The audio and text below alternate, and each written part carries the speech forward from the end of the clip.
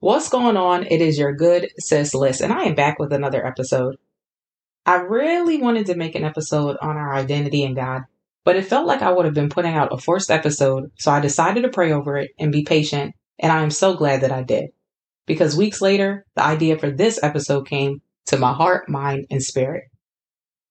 I'm opening up with this because someone needs to hear that if you are forcing something right now, maybe because you are concerned with man's timing, and when I say man, I mean human, or society's timing of when you should be doing something.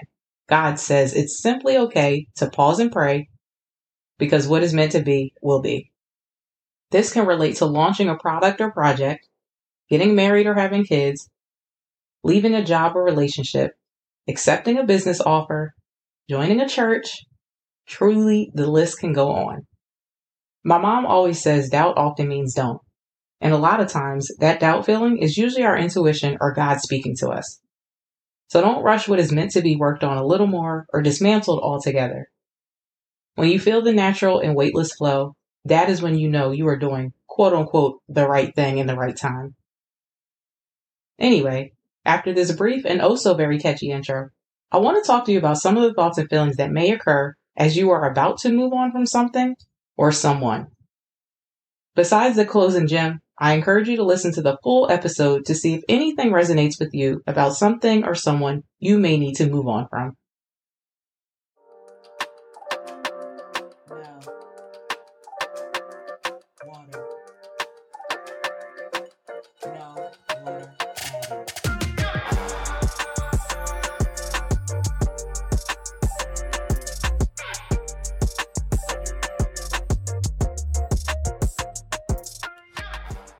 If you are about to or feel like you should move on from something or someone, you may experience force. There's a difference between working hard to work through something and working hard to force something to work that's just not fitting. When I talk to people about things that don't feel like they are organically flowing, I often use the example, it feels like I'm trying to force a square in a circle. If you are a visual person, Google baby blocks shape sorter toy. This is the visual I see when I make this example. If you have ever seen a child play with a shape sorter toy, initially they don't place the shapes in the correct space and they keep trying to lodge it into the wrong place. It's forceful. Oftentimes, that's what we are trying to do when we are trying to force something that God has told us no to. If you notice, I said when children initially play with this, they will keep forcing it. And then I thought of the scripture, 1 Corinthians 13:11. When I was a child, I talked like a child. I thought like a child. I reasoned like a child. When I became a man, I put the ways of childhood behind me. Guess what? If you're listening to this, you are not a child. I say all of this because I want you to acknowledge that sometimes when you are forcing too much and too hard and too often, it's time to pause on the forcing and pray or simply let it go and walk away. If you are about to or feel like you should move on from something or someone, you may experience overthinking. Sometimes we overthink out of habit. Sometimes we overthink to buy time with a decision we already know the answer to. I believe that one of the dangerous things about overthinking is that we potentially bring ourselves to a point where we start coming up with excuses to justify certain behaviors. And these quote unquote justifications bring us some level of peace for the moment. The thing is, though, if you continue to overthink about the same thing time after time after time, this may be a clear sign that you need to make a plan to get out of whatever you are overthinking and creating excuses for.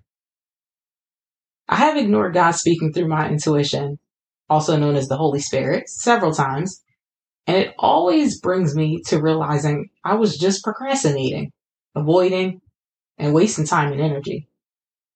My advice to keep your sanity? Don't distract yourself and just get to the root of your overthinking and address it. Most of the times, I've avoided getting to the root of things because I was scared. I didn't want to do the work to get myself out of something. I didn't want to show others I was wrong or that I made a mistake. I didn't want to feel the discomfort of having to grow. But I promise you this, every single time I finally decided to address it, the peace on the other side was so worth it. And that peace meant to me that I was back realigned with God and God's will for my life. If you are about to or feel like you should move on from something or someone, you may begin to question your identity. You may ask yourself, if I let this go, where will my worth lie? I won't have this job title or this title of someone's significant other or best friend. One of the biggest questions you'll ask yourself is, will I be able to do all the things I did while I was there in that position? Newsflash, nobody was inside of your body except you executing on whatever it is that you had the strength and intellect to do in that position or place. And nobody can take that away from you. I ask that you trust and believe that God allows certain things and circumstances to occur in your life, and that is what pushed you to bring out certain things of yourself that you never had before. Don't tie this to a person or organization, please. Humans are no greater than God or God's plan for your life. Trust that if God gifted you certain abilities and strengths, God will always be able to provide ways in which they come out and are strengthened. So when you finally move on, you need to confidently carry your God-given, not man-given gifts, your God-given gifts with you to the next place. It's funny because sometimes we hate when things occur in our lives, but we need them to happen in order to build muscle and strengthen us. I want to challenge you right now to reflect on something you gained courage in doing or becoming that others may not know about.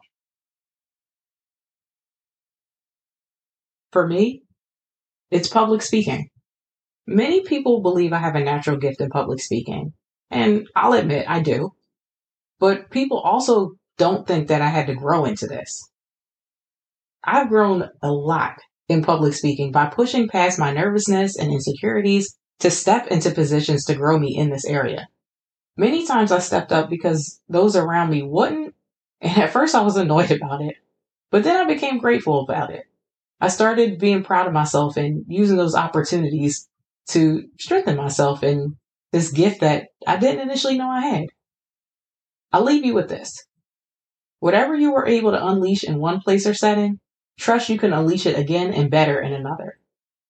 Do not tie man to your God-given gifts and abilities. If you are about to or feel like you should move on from something or someone, your process in doing so may be delayed because you don't want to hurt feelings. I remember when I finally acknowledged it was time to leave my last job. I really struggled with doing so because I didn't want to hurt the feelings of some of the young adults I was working with. I didn't want to not be there for the staff and the community partners that I was supporting and always tried to be there for and make work easier for them. I didn't want people to feel abandoned by me. While this may have been admirable, it wasn't worth me staying to stretch myself thin because over time, the help I thought I was providing would have turned me into a bitter and unhappy person, and then this would have bled all over others. So for you, if you are trying really hard not to hurt others' feelings by avoiding making a change or transition, trust me, I get it. But I want you to remember or know that if you do not make sure you are taken care of, you will not be able to take care of and support others as your best self. If you are trying not to hurt a loved one specifically, I encourage you to ask yourself, am I in a space where I am seeking growth for myself and this relationship is no longer serving me because the other person is not in the space to want to seek growth for their own life? If this is the case, I pray you receive clarity in discerning if this person was only meant to know the unhealed you and the conflict is present because you are deeply trying to reach the healed you. If you are about to or feel like you should move on from something or someone, you may be doing so by blaming yourself and then getting bamboozled.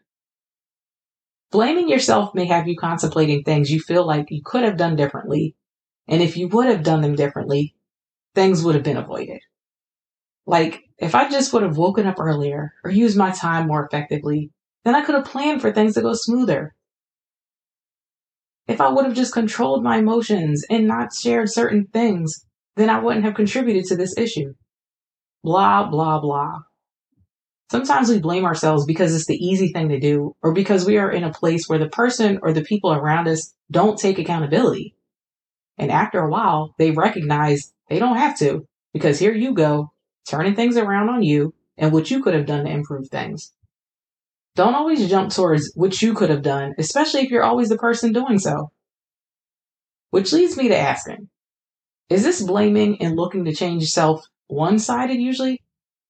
Do the other parties involved ever think they need to change something and actually work to change it? I ask this because people will gaslight you into thinking they understand the need for change and will say they will work at it and then take no actions to change. Understand that many times people will say things that buy time and distract you, or just outright use this as a control tactic, and sometimes we fall for it over and over and over. Wake up. This leads me to my next point. We believe they will change. We see a glimpse of hope and get attached to that. Oh my goodness, they said they'd be open for counseling. Oh my goodness, my job had a meeting to discuss all the employees' concerns because they're going to do something about it. Although this is nice and dandy, where is the action? My counselor taught me the importance of not only outlining expectations and deadline dates for things. Shoot, even the Bible encourages us to write the vision and make it plain. Whatever your expectations or your vision is, I encourage you to, one, identify them, know them, and write them down. If it's in the workplace, maybe you want more money, higher position title, more challenging job duties. If this is with a person, maybe you want for your partner or your friend to have a closer relationship with God because that's what you're seeking and that's what you need in your circle. Maybe you need them to do more of their own self-work because you're focused on your self-work. And it's a little hard when one's focused on growth and the other one isn't. Whatever it is, pray, get into a relaxed and clear space, and write it out. I'm not saying that expectations need to be met perfectly or that not meeting the exact deadline date or time doesn't mean it won't happen. I'm saying that sometimes we are in a place in our lives where if we choose to continue staying in something that is unwilling to change or evolve with us, it is stunting our growth journey. And the longer we stay, the harder it is for us to get out. This also indicates to the person or thing that they can keep taking their time. Lastly, the true reality is that sometimes your leaving is the thing that teaches someone or something a huge lesson to not do it again for their life moving forward. If you feel like you should move on from something or someone, recognize that something that may hold you back from doing this is being addicted to poor patterns and behaviors. Many people that have not resolved or identified certain poor patterns and behaviors that they endured in childhood often accept poor patterns and behaviors from others in adulthood and don't even know it.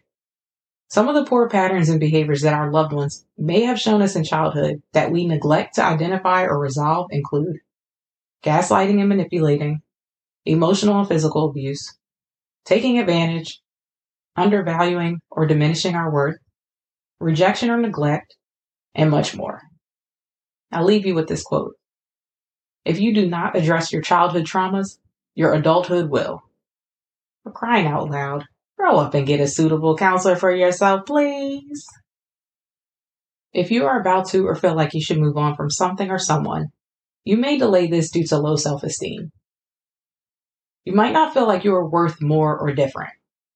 The crazy thing about this is, God has probably already placed a dream or vision in you in terms of your purpose, the job you can have, the partner you'll have, and the family you will create. And although you might not perfectly accomplish these things, I do believe they come to you uniquely because you may or are meant to reach these visions only if you have the courage to follow God's path and do so. But it starts with you knowing and receiving that you are worth those big, beautiful things God placed inside of you to visualize, even if what you have been through or what you are currently in doesn't match it at all. Please recognize, though, a big step in recognizing your self-worth is even identifying that you may need to move on from something or someone. As you are developing your self-esteem and self-worth, you begin to want more and better for your life, and you work towards it instead of settling. No matter what age you are, please don't settle in any area of your life. And last, but certainly not least, if you are about to or feel like you should move on from something or someone, you may delay this due to the fear of not knowing what will be next. Proverbs 3:5-6.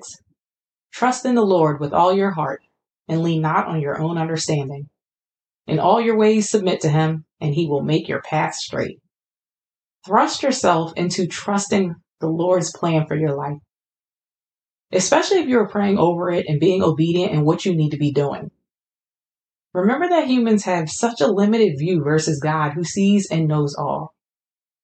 God knows what we need and what is to come, what doors that need to be closed and why. Stay the course, God's course. In addition, if you recently moved on from something or someone and you immediately felt this feeling of, whew, I can finally breathe and catch my breath, or you have just a huge feeling of relief, you likely have made the right decision and your body is like, finally, I can heal and breathe. Also, know that if you hear about or you see the person or the organization or thing that you left from and you see them doing well or their peers are doing well, just let it be.